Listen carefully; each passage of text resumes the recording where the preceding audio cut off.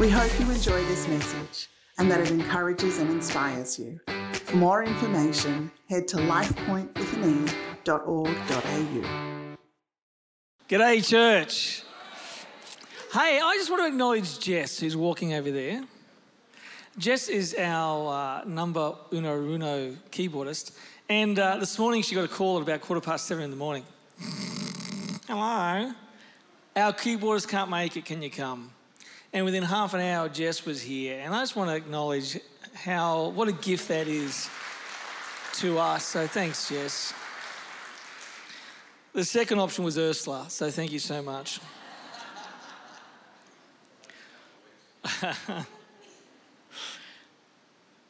There have been many times in my Christian life, which now numbers around 4 decades, where I have felt that I'm not sure how this thing called following Jesus works. Sometimes the mud that I'm stuck in, or the mountain that I'm to climb but I'm at the bottom of, or the cliff that I'm to step out from in faith, just seems way, way too hard.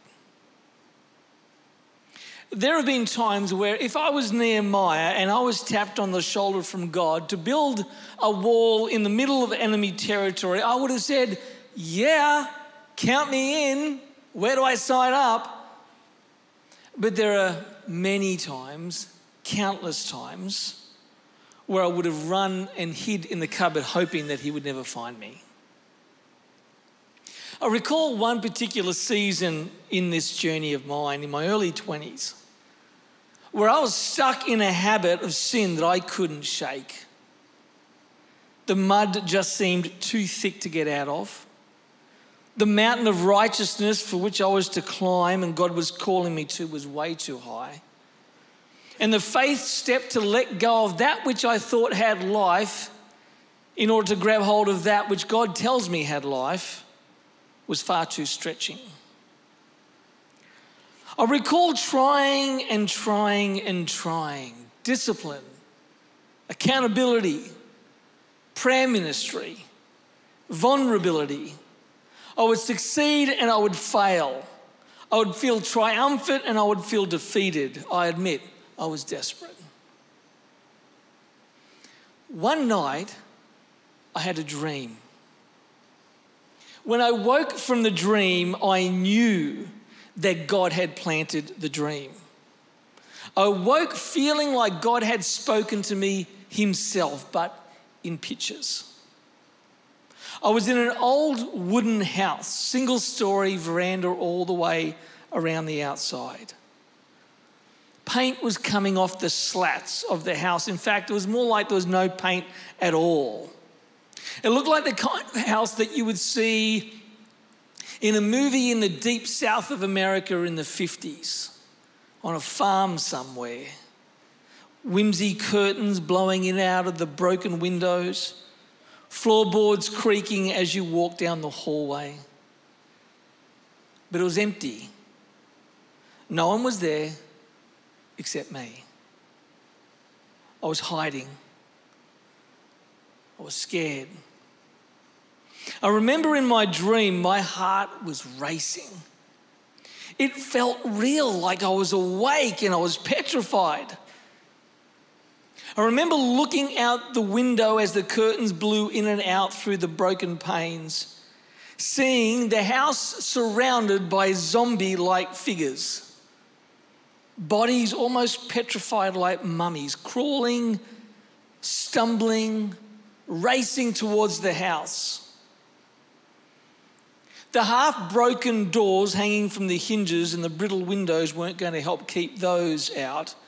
I'd seen enough movies with evil beings like that to know that these defenses weren't going to hold. In my dream, I ran around the house looking for something to defend myself. And all I found was an old musket. An old school gun that you need to load with gunpowder and pull the firing pin back before you pull the trigger. But instead of using gunpowder to prime the gun, I was using potato chips. I had a packet of potato chips near me and I was crushing them into where the firing pin was supposed to be. I was putting my musket out the broken panes of the window and lining up these zombie-like figures coming toward their house. And I was firing, but instead of a gunshot, I'd get potato chips just splash all over me. I'd pull back the primer again, I'd put the potato chips again, line up again and try again. The terrifying creatures that surrounded the house had made it to the veranda stairs and I woke up. I remember being in a sweat, panting as I sat up in the bed. It took me a minute to orientate myself and realize it wasn't real. But straight away I knew it was a whisper from God. And straight away I knew the interpretation. You will never defeat the enemy and overcome with potato chips. The mechanisms you're trying won't do it by themselves. You need to immerse yourself in the Word of God. And then Hebrews chapter 4 came to me. For the Word of God is alive and active, sharper than any double-edged sword. It penetrates even to dividing soul and spirit, joints and marrow. It judges the thoughts and the attitudes of the heart. It was so simple, yet so profound. Renewing the mind and heart through soaking in the Bible was the backbone that was going to help me shift and overcome. If I was going to rebuild myself in thought and action, any strategy that left marination in the Bible out was doomed to failure, and experience thus far in my Christian walk had taught me that. And what I love about the book of Nehemiah is that it sings the same tune. Because in chapter 7 and 8 of Nehemiah, Nehemiah goes from rebuilding to the wall to rebuilding the people. And the mechanisms he uses as the backbone to rebuilding the people is marination in the Word of God. It goes like this in chapter 8. If you've got your YouVersion app, open it up. Bottom right-hand corner, more, events, Life Point. You'll see all the notes and the verses there. When the 7th month came and the Israelites had settled in their towns, all the people assembled as one person in the square before the water gate. They told Ezra and the scribe to bring out the book of the law of Moses, which the Lord had commanded for Israel.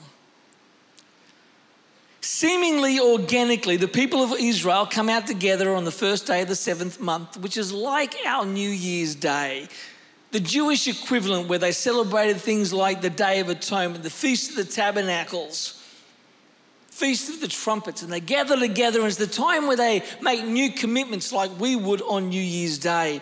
And this was the perfect moment for Israel to rediscover relationship with God, to forge a new journey in their relationship with God. And so they all gather, seemingly just organically, at a venue near the water gate, which is just so beautiful because water in the Bible means the Word of God. So they gather at the water gate. They've pretty much completed the wall. They've fended off multiple attempts from the enemy to bring the rebuilding to a halt. And the first thing they do, is they call out Ezra the priest. They call out Ezra the priest and they want him to read out the Torah, Genesis, Exodus, Leviticus, Numbers, and Deuteronomy. Now, Ezra had lived in Jerusalem 14 years before Nehemiah arrives on the scene. And Ezra had experienced firsthand, alongside the people of Jerusalem, the demoralizing years of a lack of momentum. Remember, they had come back from captivity for 70 years where they had no king, they were under foreign leadership, they didn't have a home, they had no sense of hope. They finally come back to Jerusalem, and year after year, Ezra the priest reads them the Word of God, prepares his message, stands up and preaches it. And year after year, there's still hopelessness. Jerusalem still feels demoralized.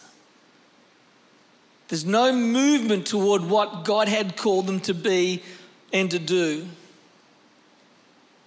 But still, Ezra wants to inspire them. He wants to remind them that there is hope and that God wants something special for them. Noah, Moses, Abraham, God can resurrect us. Says this about Ezra in Ezra chapter 7.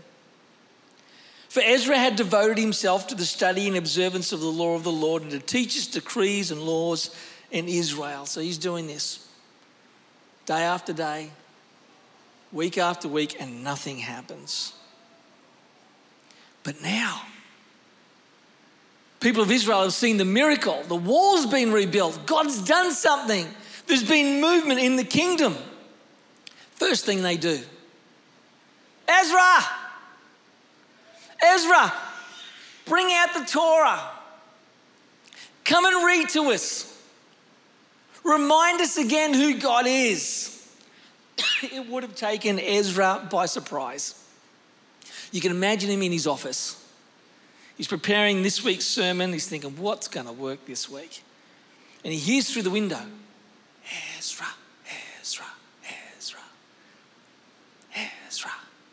Maybe his aide comes in. Ezra, they want you to come down to the Watergate. They want you to read. What? Yeah, serious. Grab the scrolls. Ezra grabs all the scrolls off his bookcase, tucks them under his arm, and he runs down to the Watergate. They've already built a stage. Ezra walks up to the stage. 13 other men are on the stage with Ezra. Thousands of people are gathered in front of Ezra, ready for Ezra to read the word of God. What was he going to say? He didn't have time to prepare a ripper message. What was going to work in this moment? What could inspire the people when there's thousands gathered in front of him? So Ezra just starts reading. Just opens it up. Die. You're beautiful. Thank you. He opens it up in Genesis. Just starts reading. Easiest sermon prep ever. I'm going to try it 1 week. Scripture tells us Ezra starts reading when the sun comes up and he stops reading at midday. 6 hours he just reads to the people of Israel. There was hunger from the people now to hear the heart of God. They experienced his power. They had seen the enemies fended off. The wall was completed. They were reminded now through experience that God was alive and well, and they wanted more. And they hung off every word as Ezra read. Noah's Ark, the faith of Abraham with Isaac, Joseph's journey and rise to power, the burning of the bush, the 10 plagues, the Exodus, the crossing of the sea, story after story after story, reminding them of who God is and his love for his people. In Nehemiah chapter 8, it tells us they didn't do it for the first day, they did it for a week. Every morning they'd gather as the sun came up, as thousands of people gathered, and Nehemiah would start reading for 7 days, for 42 hours, they soaked.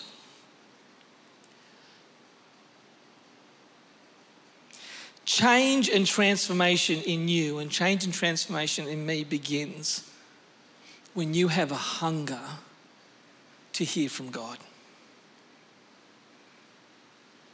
God, speak to me. God, direct me. God, comfort me. God, instruct me. God, lead me. God, whisper to me. God, surprise me.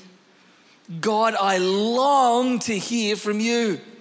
Do you ever read those passages in the Old Testament like Isaiah chapter 26? It says this, my soul yearns for you in the night. In the morning, my spirit longs for you. Have you ever read that and gone, what is he on? Psalm 119, my soul is consumed with longing for your laws at all time. Psalm 63, "O God, you are my God, I shall seek you earnestly. My soul thirsts for you. My flesh yearns for you in a dry and weary land where there's no water." You want to be in a different place in 12 months than you are now in your journey with God? It starts there. A longing to connect with God, a longing to hear from Him, to know what He wants, to know what He wants to give, to understand His heart, to attempt to grapple with His grace and His love revealed through the pages of Scripture. If you feel stuck in the mud at the bottom of the mountain or balking at the edge of the faith cliff, hard work and discipline and hoping things might change won't work in and of themselves. It's potato chips. You will be in the same place in 12 months that you are now. Transformation begins with a longing for intimate relationship with God and yearning for Him to reveal Himself to you through the Word of God. The people of God had longing. Do you long? Start there, transformation will follow. When Ezra read the word, there must have been some moments where he paused, because there were people among the crowd that would take questions from the people and help them understand what they were hearing. It was one thing to hear it and to sit under it for 42 hours, but they want to understand it. What were we hearing? What does this mean? What does it mean for us? And look at their response in verse 9. Then Nehemiah the governor, Ezra the priest and teacher of the law, and the Levites who were instructing the people said to them all, "This day is holy to the Lord your God. Do not mourn or weep." For all the people had been weeping as they listened to the words of the law. That's their response. They all burst into tears. They start crying. They start weeping. Now, in part, because they are struck at the core of the gap between them and God. They realize how far to the east their unrighteousness is compared to God's righteousness in the west. They realize that over the past decades, they have been cynical and disobedient and whiners and faithless and independent and rebellious. And they break. They weep. They weep of just how far short they have fallen from the expectations of God, which is exactly what Romans 3 says. Through the law, we become conscious of how far we have fallen. But if you stay there, if you stay in a place of weeping over your sin, then that's when guilt and shame have an avenue to set up camp. And the Word of God is not designed so that shame and guilt can set up camp. It's designed to reveal and move you on. It's like a little country town out west in Queensland. You go, you visit, you buy coffee, and then you sleep somewhere else. That's what the Word of God is. You see, you reveal, you see who you really are compared to God, and then you move through the weeping, you move through the repentance to the next place. And this is the next place. I love this. Verse 10. Go and enjoy choice food and sweet drinks. Send some of those who have nothing prepared. This day is sacred to our Lord. Don't grieve, for the joy of the Lord is your strength. The Levites calmed all the people, saying, "Be still. It's a sacred day. Don't grieve." Then all the people went away to eat and drink, to send portions of food to celebrate with great joy, because now they understood the words that had been made known to them. It's that moment where repentance and grace, it's that moment where we have a revelation of just how far short we fall, but simultaneously a revelation of just how much He fills the gap through His grace. You know that moment where your head and your heart realizing that you're deserving of the worst of punishment? that you are deserving to sit in shame and condemnation because of the things that we've done that fall so short of his expectations. But instead of those things, he fills the gap with grace and forgiveness. And Nehemiah teaches us that that's worth grabbing the champagne and popping the cork for. That's the moment the son returned home and the dad grabs the fatted calf and calls all his friends and says, my kid's come home. The gap's been filled. It's the moment where the woman with 10 silver coin loses it. She finds it after looking all night, and in the middle of the night, she grabs all her girlfriends and says, come on over. I'm going to spend that coin and celebrating that I found it. It's that moment where the shepherd disappears, leaves his 99 behind, comes and says, I'm going to look for the one that's missing. And when he finds it, he comes back and he gathers his friends together and says, I found it. Let's celebrate. The gap has been filled.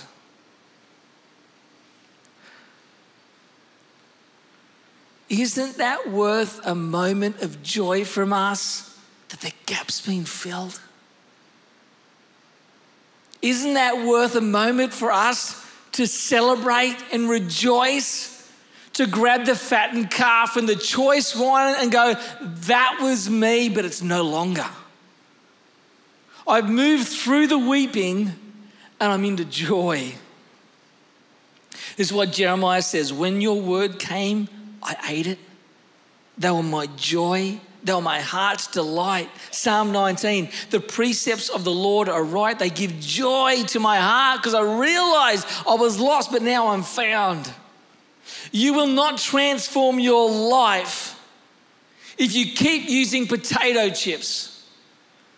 But you will transform your life if you allow yourself to sit in this, to bask, to soak, to marinate, to pickle, to submerge, to immerse yourself in this. To sit under the spoken word of God through his scripture as he whispers, as he calls you to lean in. Listen, I've got something for you today. I want to speak to your heart today. I want to reveal something of myself to you today. Are you listening? Lean in.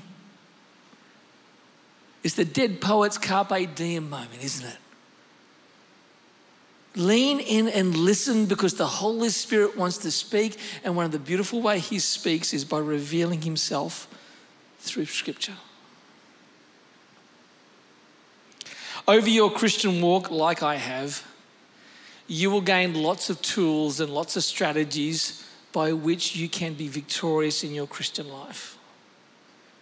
And I have met many people in my ministry life tell me, AB, I just don't read. I just don't read.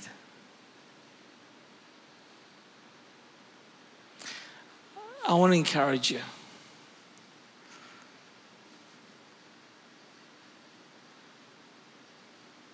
If you don't figure out a way to allow yourself to immerse yourself in Scripture, you'll be the same person in 12 months that you are today. But you know the amazing thing is, if you start today, tomorrow you'll be a different person than you are today. So Father, I pray over us as a church, all of whom have access to your word in multiple platforms, in multiple ways. I pray that you begin in us a longing to hear from you, a longing to receive from you what you have on offer every day. You might draw us in, and you might do all the things you promise in Scripture, in our hearts, in our minds, in our lives. I pray particularly for those today who do find it difficult to get into your word. Lord, would you help them find a way that's simple, that works for them, where they can hear your leading and your guiding. So as we stand and we sing, we want to declare that you are the God that's going to make a way for us. You're going to figure it out because that's your job. We'll just commit to pushing in and listening. In Jesus' name, amen.